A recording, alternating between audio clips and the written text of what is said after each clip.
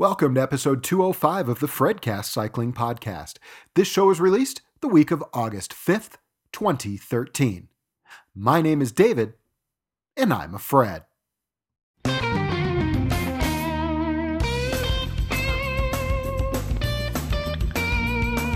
This episode of the FredCast is brought to you by Jensen USA at jensenusa.com/thefredcast. Better selection, better prices, and unparalleled customer service. And by Fazari Bicycles, bringing you factory direct pricing, amazing quality, and a custom fit. You can't go wrong with Fazari Bicycles. And this week's episode of the FredCast includes some product and industry news, a San Francisco cyclist pleading guilty to vehicular manslaughter, a couple of product recalls, and of course the Tour de France with a report from Matilda. So sit back, relax, and if you're riding your bike, hammer just a little bit harder because here comes the FredCast.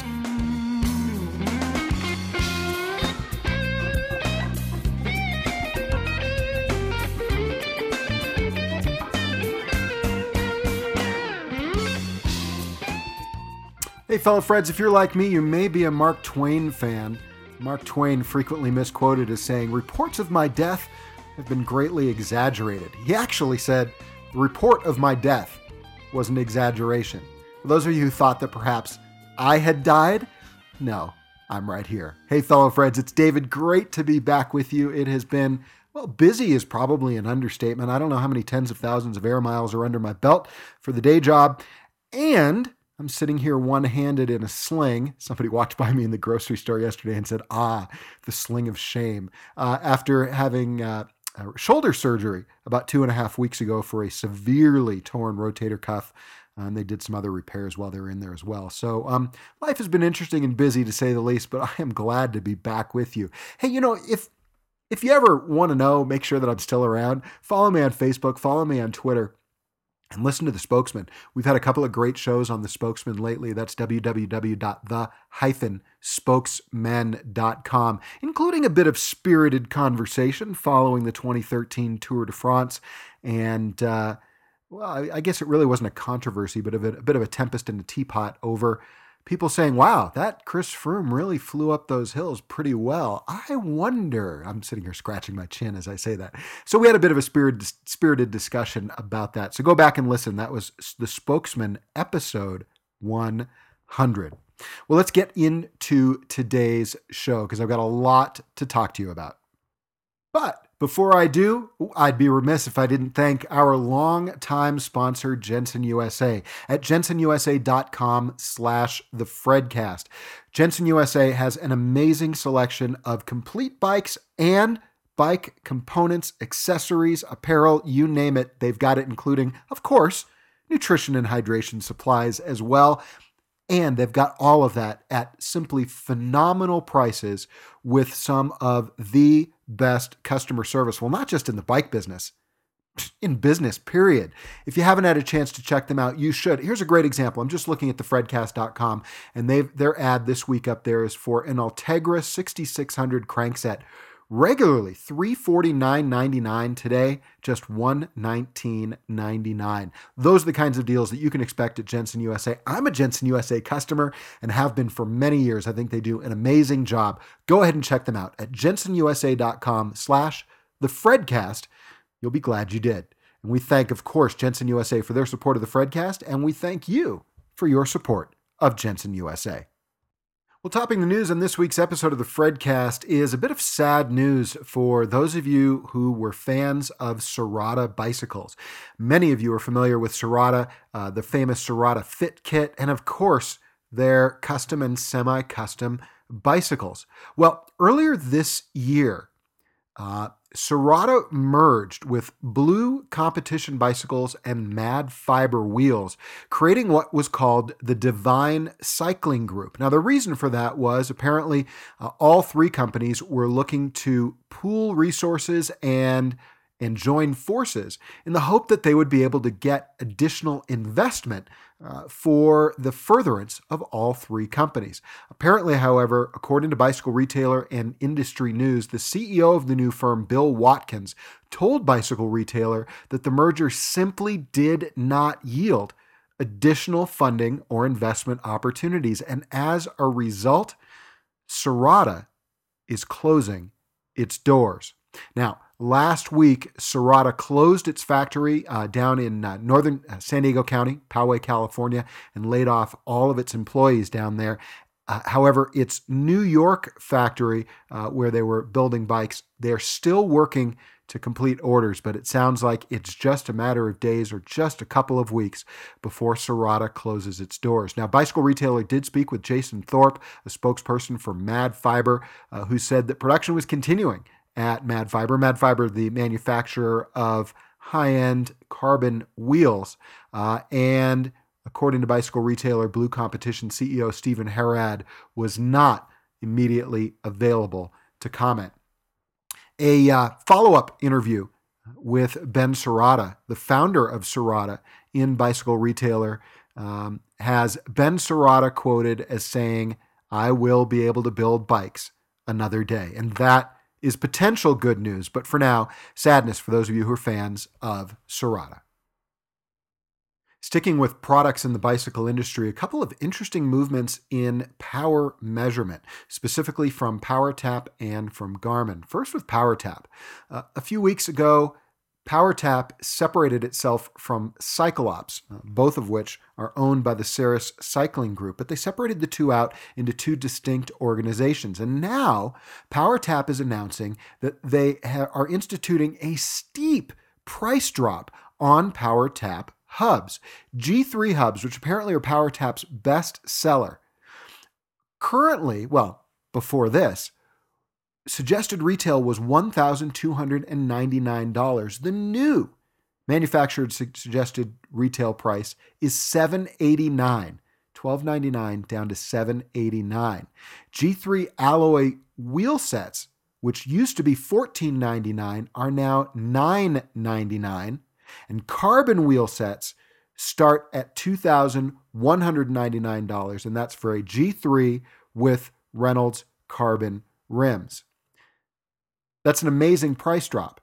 Now, when you hear the next story, I think it'll make a little bit more sense, because the next story has been something that has been anticipated for quite some time, and that is that Garmin is finally promising to release their Vector pedals. Now, you may recall that the Vector pedals, it's a pedal-based power measuring system that not only allows you to switch your pedals, obviously, from one bike to the next so that you don't have to have a power meter on every bike that you own, but also allows for distinct right and left power measurement, a bit like I'm getting on my CompuTrainer. Now, we've been waiting for years now for Garmin to actually release these, and they're now saying that they'll start delivering. Well, first of all, in their stock announcement a couple of weeks ago, Garmin announced that they've now gone into what they termed, quote unquote, mass production on the Vector pedals. And they're now saying that they will have an estimated release date of September 2013. And this is why I think PowerTap did what they did, an manufactured suggested retail price of $1,699. I'm wondering whether PowerTap has now caught Garmin, just caught them out, and Garmin's going to have to figure out what they're going to do with their pricing. Because not only will Garmin be competing with PowerTap and SRM and Quark and the others that are out there, but remember, last year at Interbike, one of the sort of the standout technology, something that everyone was talking about, was the Stages power meter, which is a crank-based power meter at a very attractive price. If I remember right, it was well under $1,000. I want to say like $700, $800. So now here's Garmin at $1,700 for a pair of pedals. PowerTap, with its price drop, bringing the G3 all the way down to $789, right about the same range as Stages. It seems to me like Garmin may have been caught out. Interesting moves in the world of power meters. Meanwhile, in San Francisco, I think you'll all recall the story of cyclist Chris Boucher, who last year, allegedly, in attempting to achieve a Strava KOM, ran through several red lights in San Francisco's Mission District before finally striking and later killing a 71-year-old man who was crossing the intersection with his wife. The man died 4 days after the accident. You'll also remember Boucher was the one who posted some comments on a message board online, including an ode to his now dead helmet. And Boucher was then charged with a variety of different crimes. Boucher has now pled guilty to felony vehicular manslaughter, apparently the first felony manslaughter conviction for a cyclist in the United States, at least according to the Associated Press. According to District Attorney for the City of San Francisco, George Gascon, quote, "Our goal is to send a message to cyclists about safety. Just because you're riding a bicycle doesn't mean all bets are off. All of the rules of the road that apply to everyone else apply to you too." Now, according to online reports, the plea deal that Chris Boucher agreed to does not include jail time. However, it will include 3 years of probation and 1,000 hours of community service. His trial was set to begin in October. His formal sentencing will be August the 16th, where a Superior Court judge has the option to accept the 3 years probation and 1,000 hours of community service, or determine whether or not after 6 months his conviction can be reduced to a misdemeanor. I think even though I'm recording this, I can hear some of you complaining. So here's a cyclist who I haven't heard anybody disagree with the fact that he deserved punishment if all of those allegations we heard about are true.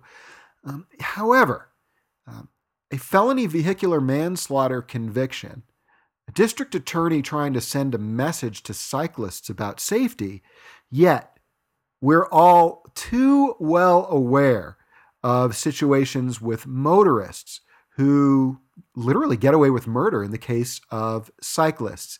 I like the fact that if the allegations are true, that Boucher is getting a punishment and hopefully will have a felony on his record, because it seems like, if again the allegations are true, that he was acting negligently, irresponsibly. I'm not sure what the right legal term would be, but we've seen the same thing from motorists as well, and I would like to see the same amount of zeal and passion on the part of district attorneys around the U.S. and prosecutors around the world when it comes to motorists killing cyclists as well. So while it seems to me the punishment is meted out appropriately in this case, considering it's a plea deal, however, I'd like to see similar kinds of punishments, pleas, and convictions in the case of motorists as well. I have a feeling you probably agree.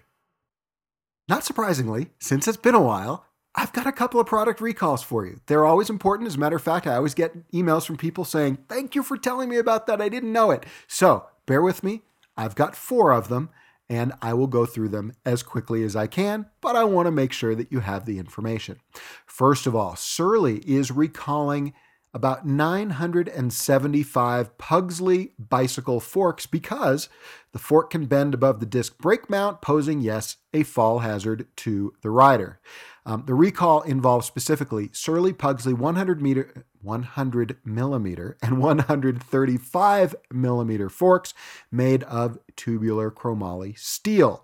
Surly is printed on both legs of the fork, and Pugsley is printed on the fork's packaging and on the frame of the bikes with the recalled forks.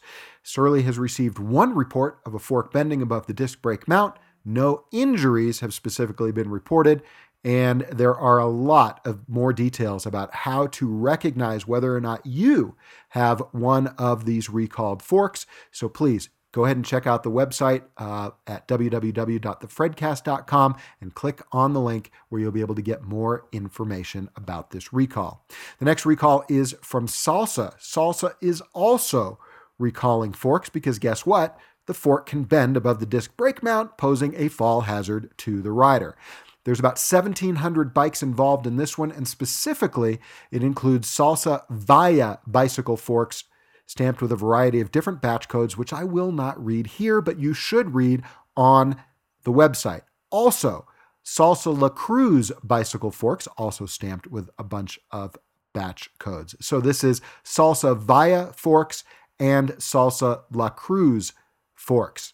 They've received 8 reports of forks bending above the disc brake mount, and thankfully no injuries have been reported. Once again, check the website, click the link. You'll be able to get all the information you need to know about whether or not your Salsa fork may or may not be covered by this recall.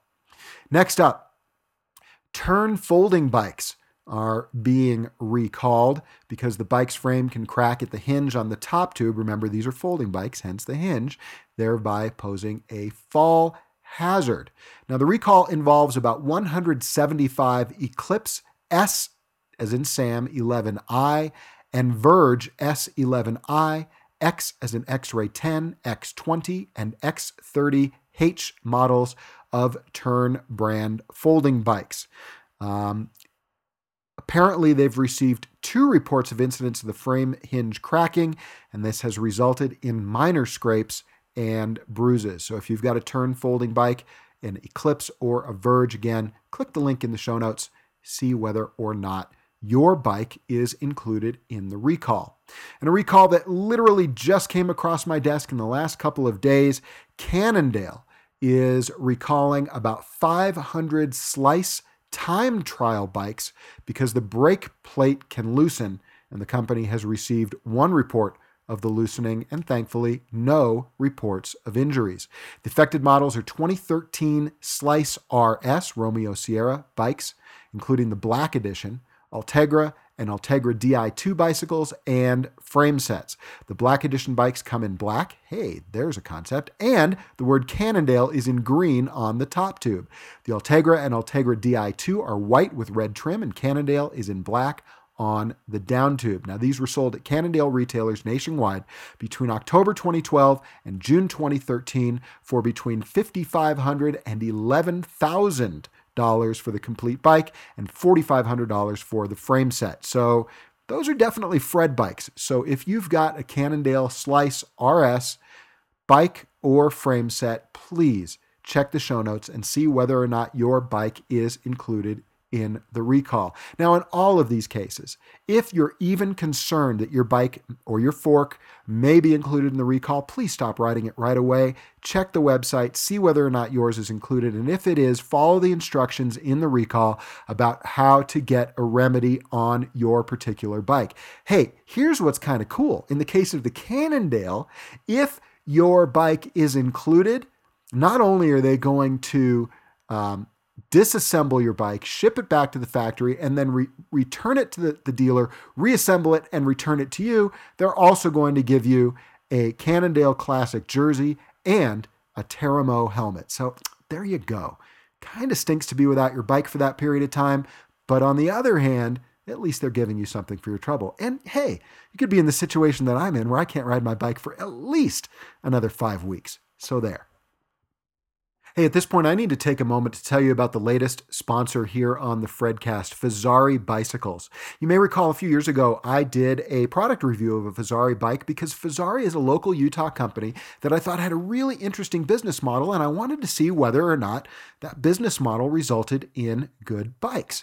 And you'll remember I was blown away by the ride that I had on the bike that they let me borrow. Well, now Fazari has come on board as a sponsor, and I am really pleased to welcome them here because I won't take just anybody as a sponsor on the FredCast. It's got to be a company that I believe in. Now, here's why I believe in Fazari. Fazari has, as I said, this business model that really makes a certain amount of sense to me.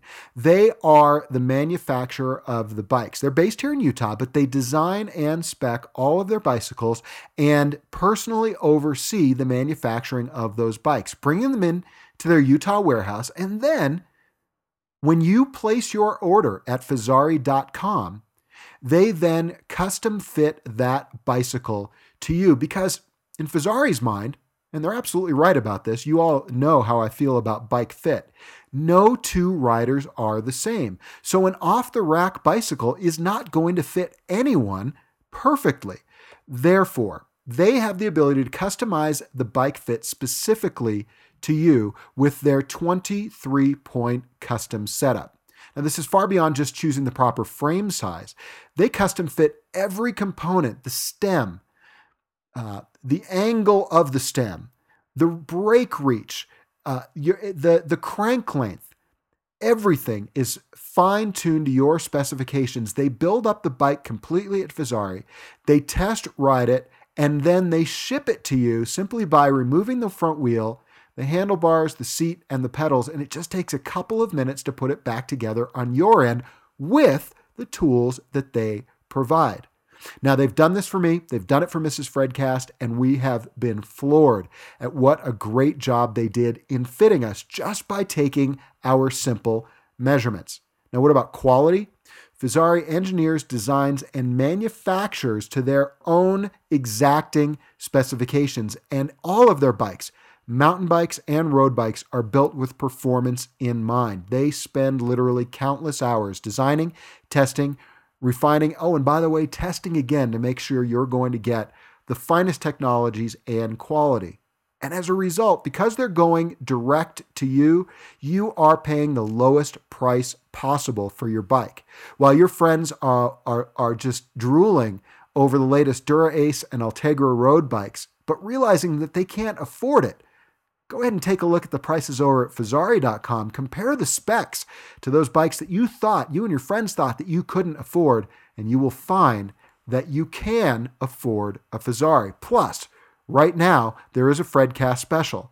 Let them know when you place your order that you're a FredCast listener. You'll get free shipping and 20% off all accessories. Now, this is in the continental U.S. only, but still an incredible deal just for listening to the FredCast. I'd strongly encourage you to check out Fazari.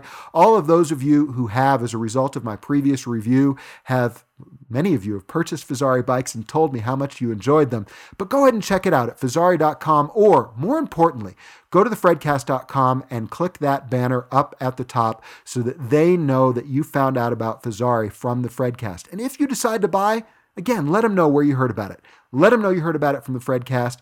Get the FredCast special offer and enjoy the ride on your new Fazari bicycle. I'll have more for you about Fazari in the days and weeks to come, but for now, we thank Fazari for their support of the FredCast, and we thank you for listening to this long initial ad for Fazari and for your support of Fazari bicycles. Well, let's get caught up a little bit on some pro racing news. I am not going to go into the minutia of everything that's gone on over the last couple of weeks in the world of professional racing. However, what I will do is I will do a little bit of a brief review of the Tour de France, talk about a couple of the races that have happened since then. And of course, I'll start by talking about the World Tour rankings, but stay tuned. Because if you remember, we had Matilda on the last episode of the FredCast talking about the Ronde van Vlaanderen, the Tour of Flanders. She is back with another excellent report from this year's Tour de France, which I know you are going to love. So I will let her give you the sights and sounds and feel of the 2013 Tour de France. And of course, by now, I'm sure all of you know that this year's 2013 Tour de France was won by a guy who is having really an incredible 2013. The gentleman who won the 2013 Tour de France is the same one who took first overall in the Tour of Oman in 2013, the first overall in the Criterium International, first overall in the Tour de Romandie, the first overall in the Criterium du Dauphiné Libéré, and of course, first overall in the Tour de France. We're talking about none other than Team Sky's Chris Froome, who, as of this recording, as of August 3rd was when these rankings came out, is leading the UCI's World Tour ranking with 587 points. In second place in the World Tour ranking is Peter Sagan with 409 points, followed by Joaquim Rodriguez, Nairo Quintana. We'll talk a little bit more about Mr. Quintana in a moment. Fabian Cancellara, Alejandro Valverde, Richie Porte, Vincenzo Nibali, Roman Kreuziger, and Daniel Martin in 10th place. So that is your World Tour ranking as of August 3rd, and that's after the conclusion of the Tour of Polonia. Well, let's talk a little bit about the most recent races that have concluded. First of all, starting with the Tour de France. And before we get into the rankings and each of the classifications, just a couple of comments from me. First of all, and by the way, one of the reasons of being a bit brief is that we went into a long discussion of this year's Tour de France on episode 100 of the Spokesman Cycling Roundtable podcast, and I'd encourage you to go ahead and listen to that at www.the-spokesman.com, including what I would term a spirited discussion about the questions that were swirling around final yellow jersey and general classification winner Chris Froome, as he's had such a strong, dominant season, and as he, in his high-speed cadence fashion, charged his way away from the peloton in several cases, including as he went up Mont Ventoux. As a result of those performances, there were questions swirling around Chris Froome. Some of those questions coming from my own kids watching the tour with me on those days and saying, "Hey, Dad, do you think he might be doping?" There's no evidence of that.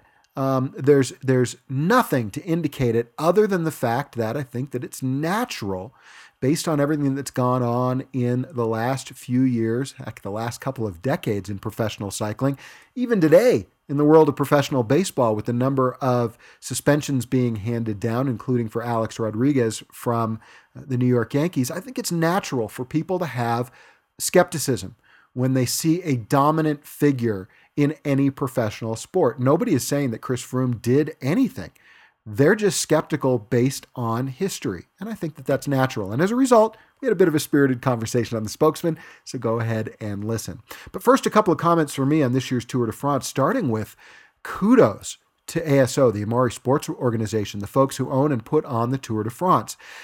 Their organization, their planning of the route this year was phenomenal. I think that it made for an incredibly scenic, challenging, and interesting, at least from a spectator's perspective, 3-week Grand Tour, starting in Corsica and finishing all the way with the twilight finish on the Champs-Élysées, with climbs like Mont Ventoux, with 2 climbs of Alpe d'Huez on the same day. Yeah, it was an exciting Tour de France, and I think that they deserve congratulations for a job very well done. I also would want to give kudos to the French camera folks, the cameramen and women, and the technical directors who put on the visuals that we all see. Now, it doesn't matter whether you're watching on Australian TV, American TV, French TV, Italian TV, South African TV. We're all watching the same visuals. It's the French producers and technical folks who put together all of that and then sell the footage to the various networks around the world. Now, you may be listening to different commentators in different languages, but we're all watching essentially the same visuals. And I think that they just do a fantastic job every year. And I think that the HD video that they presented this year was really quite good. I just think they did a great job, and they deserve kudos. Kudos also to up-and-coming riders in the Tour de France. Some new names that maybe perhaps you haven't heard in the past. Names like Christophe Riblon from France, Nairo Quintana from Colombia. I just think that it made for, or even for some of you, Marcel Kittel from Germany. I think depending on your level of fandom, your level of getting knee deep into the sport, some of these names may be new to you. And it is great to see some up and coming riders. Many of us here in Utah were familiar with Nairo Quintana from his performance in the Tour of Utah, but to watch him go up those hills with that steely look on his face and just frustrate the heck out of Phil and Paul, at least that's what I was listening to, because they couldn't tell whether he was feeling great or whether he was suffering. I just kudos to him. He's an up and coming star in professional cycling and somebody that we will see perhaps atop the highest step on the podium, but still second place, not bad. So a lot of great things in this year's Tour de France. So again, I think I've teased it enough. Your top 10 in this year's GC general classification: Chris Froome in 83 hours, 56 minutes, and 40 seconds from Team Sky.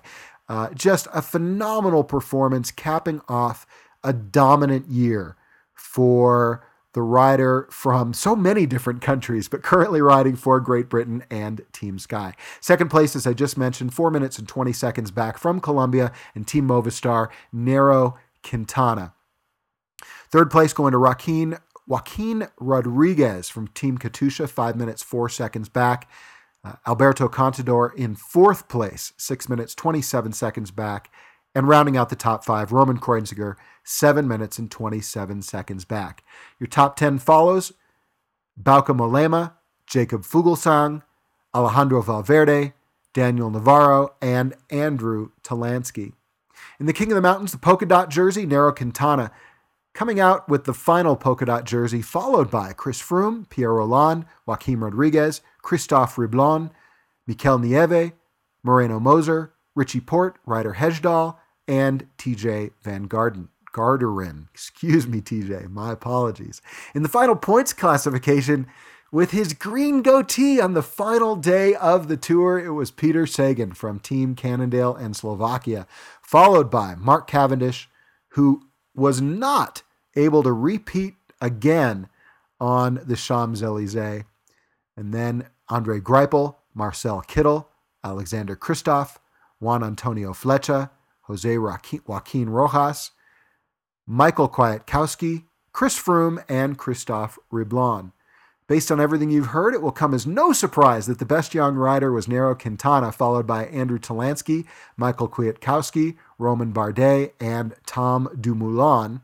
And in the team classification, Team Saxo Tinkoff, AG2R, Radio Shack, Movistar, Belkin, Katusha, Euskaltel, Omega Pharma, Sky, and Cofidis.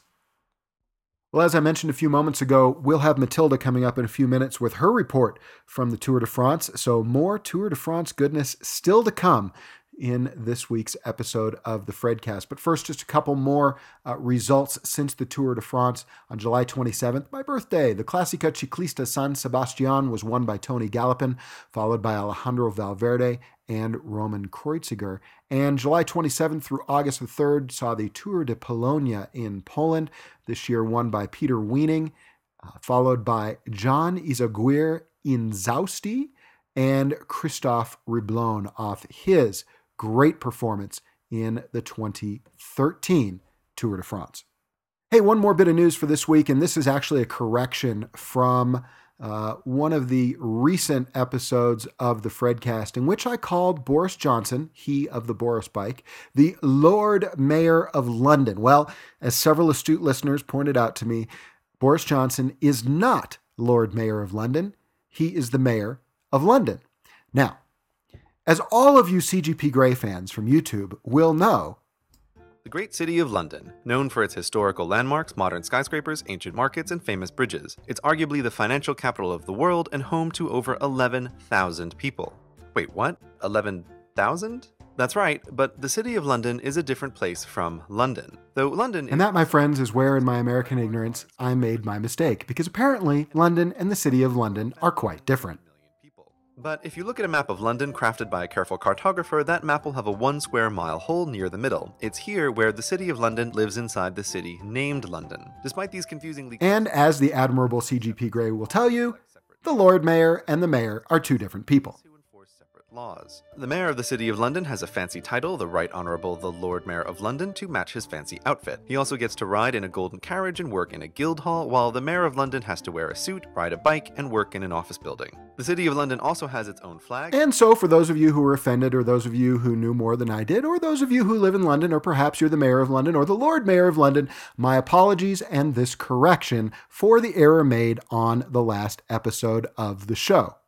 Now, having said that, can I strongly encourage you to go watch a CGP Grey video on YouTube? I've got a link in the show notes. The man is spectacular. You will learn a lot. You will be entertained. You will be amused. And you will be glad for the tip. So, a correction and a tip from me at the FredCast to you. Like most of you, I watched the 2013 Tour de France via internet and television.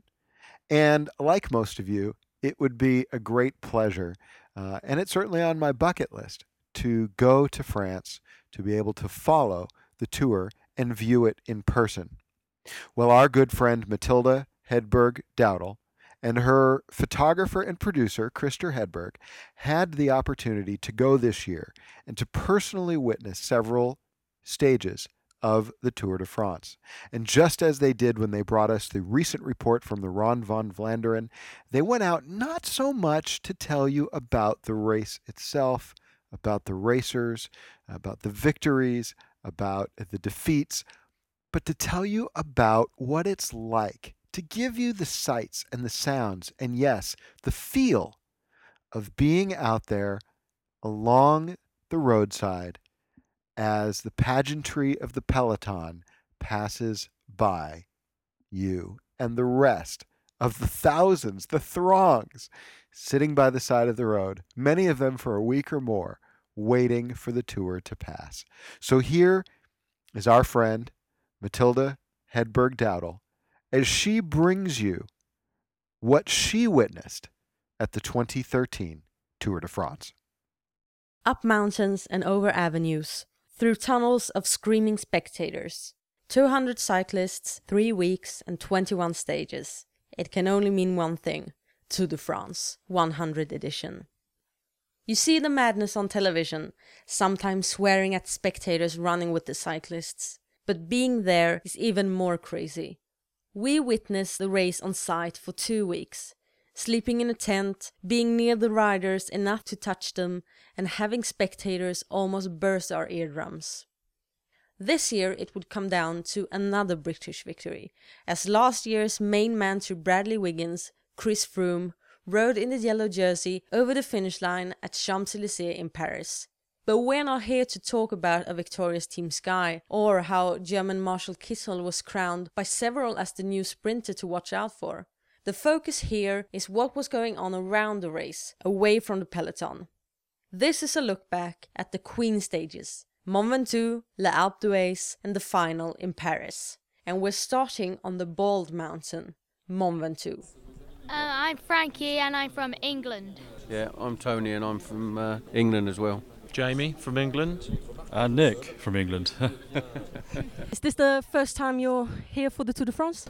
No, it's the second time I've been, but the first time on this mountain. So why have you chosen Mont Ventoux? We decided to do a mountain. We had to wait for Frankie to finish school, so we thought that we'd bring him along, and it's his first time on the mountain and he's really interested in cycling. And as we're in the lead at the moment, good time to do it. Are you guys camping? No, we got a motorhome just down the road. Yeah, we got up here last night, didn't we? We were the last people, I think, through the gates and got parked up, so it was really good. Good fun. Had a few beers last night and walked up, and now we're freezing cold. The further up you go, the more moon-like Mont Ventoux seems. The trees disappear and you're left with nothing but rocks. First used in the Tour de France in 1951, the climb starts in the small city of Bédoin. Then it's about 20 kilometers to the old weather station at the top of the Giant of Provence. And while we arrived 4 days before the race day, some spectators had been on site for over a week. A temporary sports bar had been set up for anyone wishing to watch the day stage. With about 4 kilometers to the top, the 2 guys from Rafa, a company making cycling apparel and one of the sponsors from Team Sky, were sitting in front of their bus in lawn chairs, handing out water and cheering for people making their way to the top. I'm Steve. I'm Ben. Well, this is really kind of a supporters bus. We're kind of here because guys like you are here. It's just to say hi, enjoy yourselves. If we can give out drinks, if we can, talk to as many people as possible and just kind of share everyone's kind of hype and buzz about the tour and just enjoy it with everyone, really. That's what we're here for. Not just the Team Sky, it's to anyone who wants a cold Coke or whatever. We've got little canettes, so we're just trying to look out for whoever's on the road. We know how hard it is, so... Just to give somebody the energy, just to get to the top, basically. How long have you been sitting here? We've been on this mountain for 2.5 days now. 2.5 days, 2 nights. living on Mont Ventoux, which is absolutely amazing experience. You come out at night and every single star is out. You can see it's so crystal clear, it's beautiful. And we were at the Saint Malo time trial before this. We were up there with the bus. And before that, we were in the Col de Paleris in the Pyrenees Mountains. And we were stuck on top of that mountain for 3 days too, right on the switchback. So we have been traveling. Going all the way to Paris. Yeah, we're going all the way to Paris. We're going from here, we're going to go to Alpe d'Huez, and we're there for 3 days. And then we're going to travel from there to Paris for the Champs-Élysées. Yeah. And I'm guessing you're happy with how everything's going for Sky. We're happy to see the racers race. Like what happened yesterday with Contador and Saxo Bank. We're cycling fans, so we want to see a great race, and that was fantastic action yesterday. They took 1 minute and 10 seconds back, so we're not completely partisan. We're cycle fans. The best rider on the day, whoever it is, as long as it's been a good day and a good race, then that's fine with me. Sky don't have to win every day. Come race day. It's warm with no shade to be found. At the last kilometers, it's packed with spectators' flags and cyclists trying to access the top before the peloton. The police stop them. Nobody's allowed to bike the last 800 meters. So we move up and down the bend, and amongst pilgrims leaving flowers at the Tom Simpson Memorial, we come across a man who really knows what it's like to wait for the cyclists. All right, my name's Pete and I'm from Hobart, Tasmania. I come to watch the tour like I think a million other people. I've been over for the tour for the last 10 years, so this is just one of the spots that I want to pick as a favourite. So, who are you rooting for? Oh, no one in particular. I mean, obviously the Australians. And Richie Porter's he's with Sky. He's from Tasmania as well. And I mean, then I have to go for Green Edge because we've got Goss, who's also from Tasmania. So we've got a few Tasmanians racing. Do you plan on doing this again? Oh yes, next time I come to France, I'll climb Ventoux, and after that, of course, we're always going to go to Alpe d'Huez and always climb Alpe d'Huez. They're the ones you have to do. The 100th edition of the Tour de France saw some significant choices when it came to designing the stages. A time trial ending at World Heritage Mont Saint-Michel, starting in Versailles for the last stage. And something that was described as simply epic. The popular climb up Les Alpes d'Huez was to be done 2 times on the same stage. A queen stage, just like Mont Ventoux, lined with 21 hairpin bends and a surge amongst the cyclists to conquer the mythical mountain. It's a stage that always attracts loads of spectators, almost 1 million every year. But what about if you're only mortal? Someone who has been training for months to get up Les Alpes d'Huez and accept cheers from the people in the top village. With 6 bends left, I caught up with a couple of cyclists. Everything okay? Yeah, it's hot though. Yeah. How's it going? You can barely see the top right now. How do you feel? Thanks for telling me that. I felt good until you said that. All right, I'm sorry. Well, good luck. Thank you, I'm good. Hi, I'm Adrian. I'm from Yorkshire in England, where the tour starts next year. And it's my first time at Alpe d'Huez, so I wanted to do it before I was 50. So I just have 1 more year to go, so it's been fantastic. Have you seen the tour live before? Yeah, I saw the tour in 2006. I rode the etape from Limoges to Saint-Flour, which was 153 miles, which was epic. We did it in 10 hours 50, and he did it in 6 hours 20. So a big difference between the pros and the guys just riding. So it's a big effort to get here, but it's amazing to make that effort. I've come with some friends, they're up the hill, one's behind us. So we'll all meet at the top and have a beer and have a toast. So hopefully we'll continue to enjoy the weather. Reaching the top can be achieved on many levels. The day before race day, we noticed over 50 cyclists with the same jerseys. I wanted to know more about the cyclists, so I spoke with Deborah Spano when the group had gathered on the top of Les Alpes d'Huez. The name of the program is Ride to Recovery, and its sole purpose is to help injured military members heal through rehabilitation. So they go on long-distance bike rides, usually 300, 400 miles over a week. There are 130 injured veterans from America, and then some others that have joined us from Germany, Italy, and Israel. They're doing rehabilitation on their bicycles, and we are riding 400 miles in Italy and France. And everybody is working through their injuries, physical and mental, and riding in a group is very soothing relieves the stress.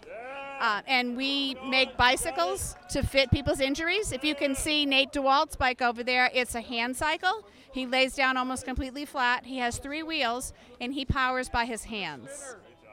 We did Gavia. Yes, that was very difficult for everybody. Today was difficult, but all the people on the side of the road gave them the cheering to go faster and to continue on.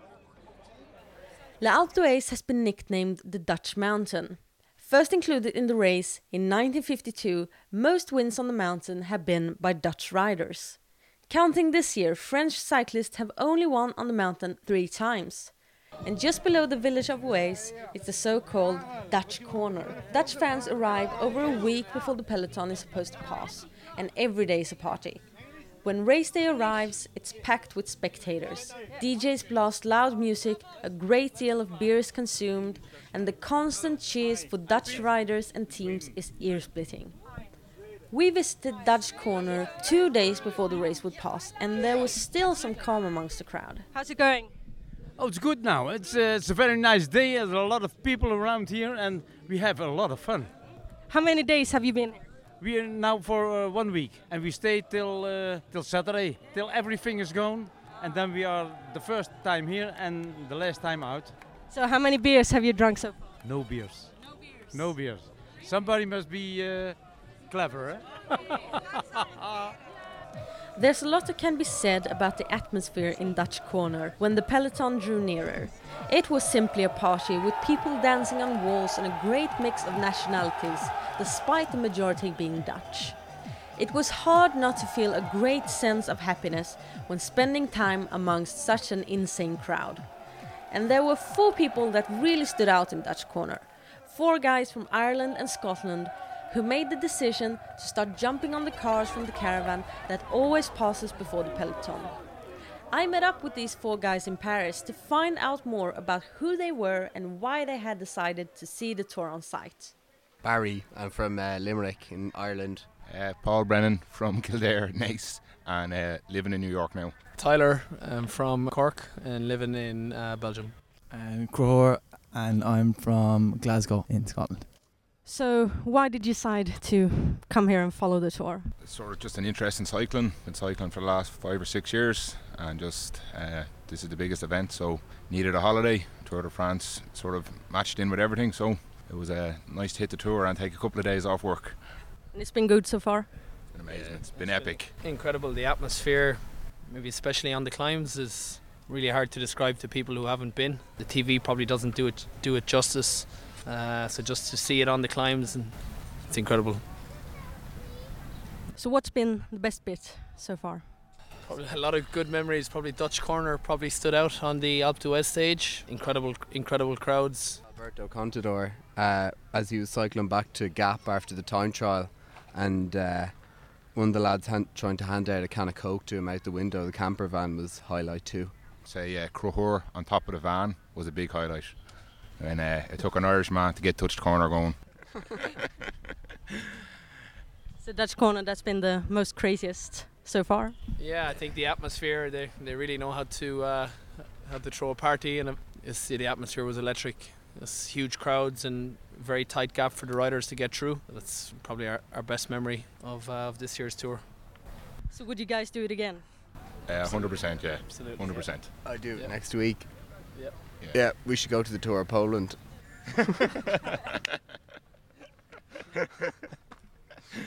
Night has fallen over Paris. The Air Force has passed over us, leaving red, white, blue and yellow smoke in the sky.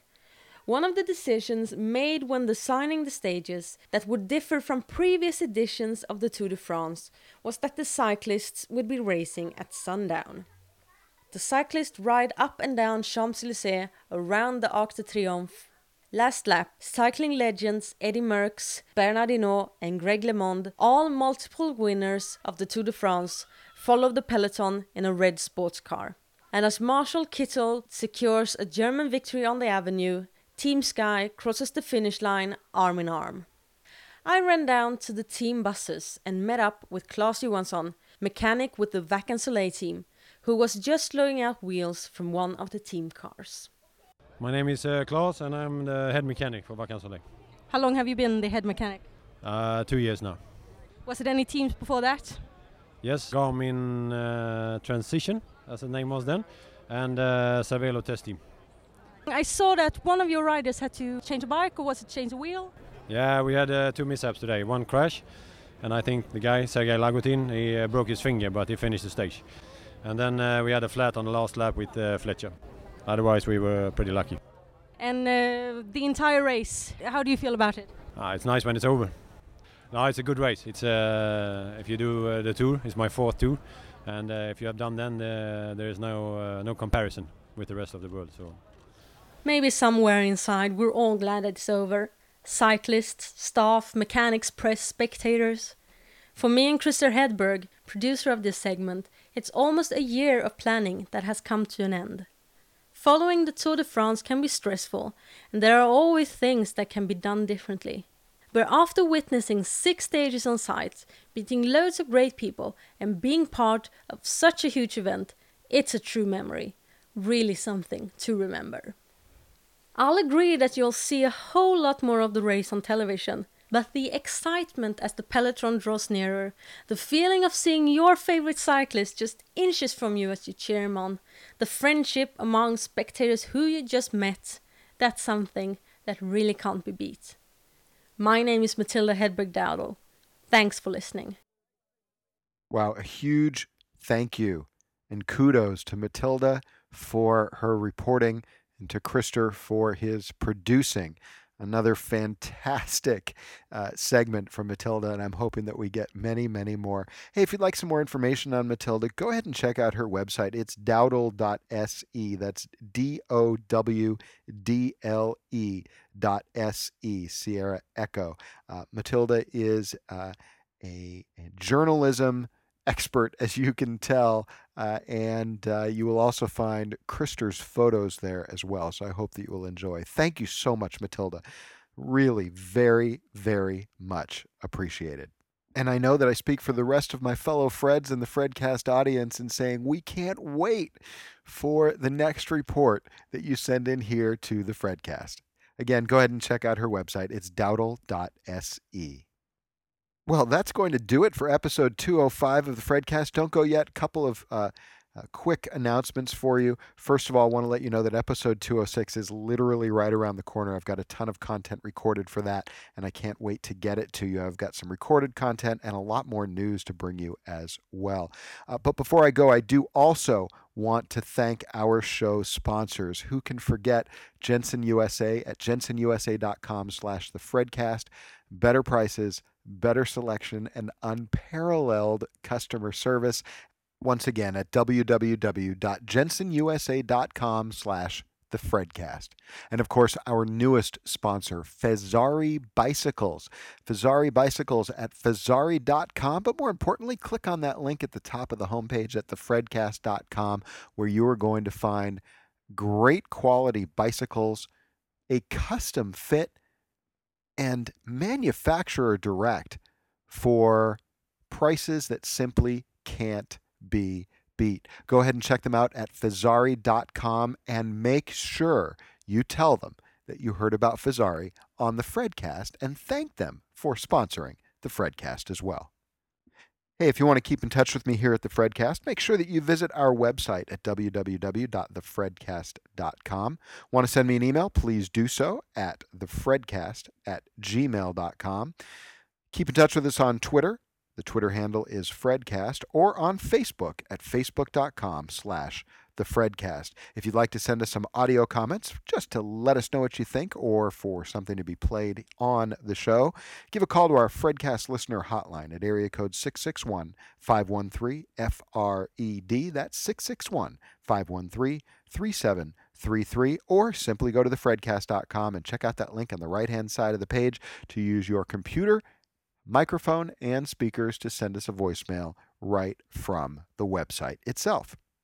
And with that, there's just one more thing to do, and you know what that is. That's to introduce this week's PodSafe cycling music. And this week's PodSafe cycling music was chosen specifically for the FredCast by IndoorCyclingMusic.com, the home of the weekly featured track and premium members content of weekly 30 and 60-minute cardio mixes and monthly 90-minute cardio mixes to get the world moving. Find out more information at www.indoorcyclingmusic.com. And of course, since all I can do now with my shoulder in a sling is exercise indoors, guess what 30, 60, and 90-minute cardio mixes I'm listening to? That's right, from indoorcyclingmusic.com. This week's PodSafe Cycling Music is by Steve Schultz. It's called My Original Sin. Hey, everybody, thank you so much for staying subscribed. Thank you so much for being patient and for telling your friends about the FredCast and for listening for so many episodes. It's a pleasure to do this, and I will do this much more often as I can. But hey, don't forget also, go listen to The Spokesman at www.the-spokesmen.com. Again, thanks so much for listening. I look forward to talking to you on show number 206, right around the corner. But between this show and the next, enjoy the music, but most of all, enjoy the ride.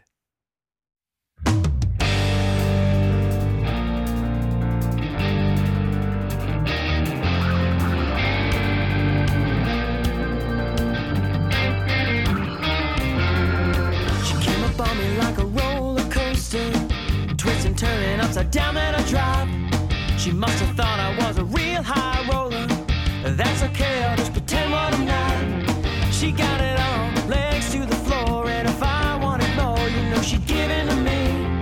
She got the eyes that make you realize you better get in line, 'cause she got something to see. Oh, you run your fingers across my skin. Tell me, baby, is this how we begin? Attention to where I've been. Just help me break up my original sin, 'cause the feelings all around and the walls are coming down. A heart begins to pound, but I just can't pretend to depend on my original sin.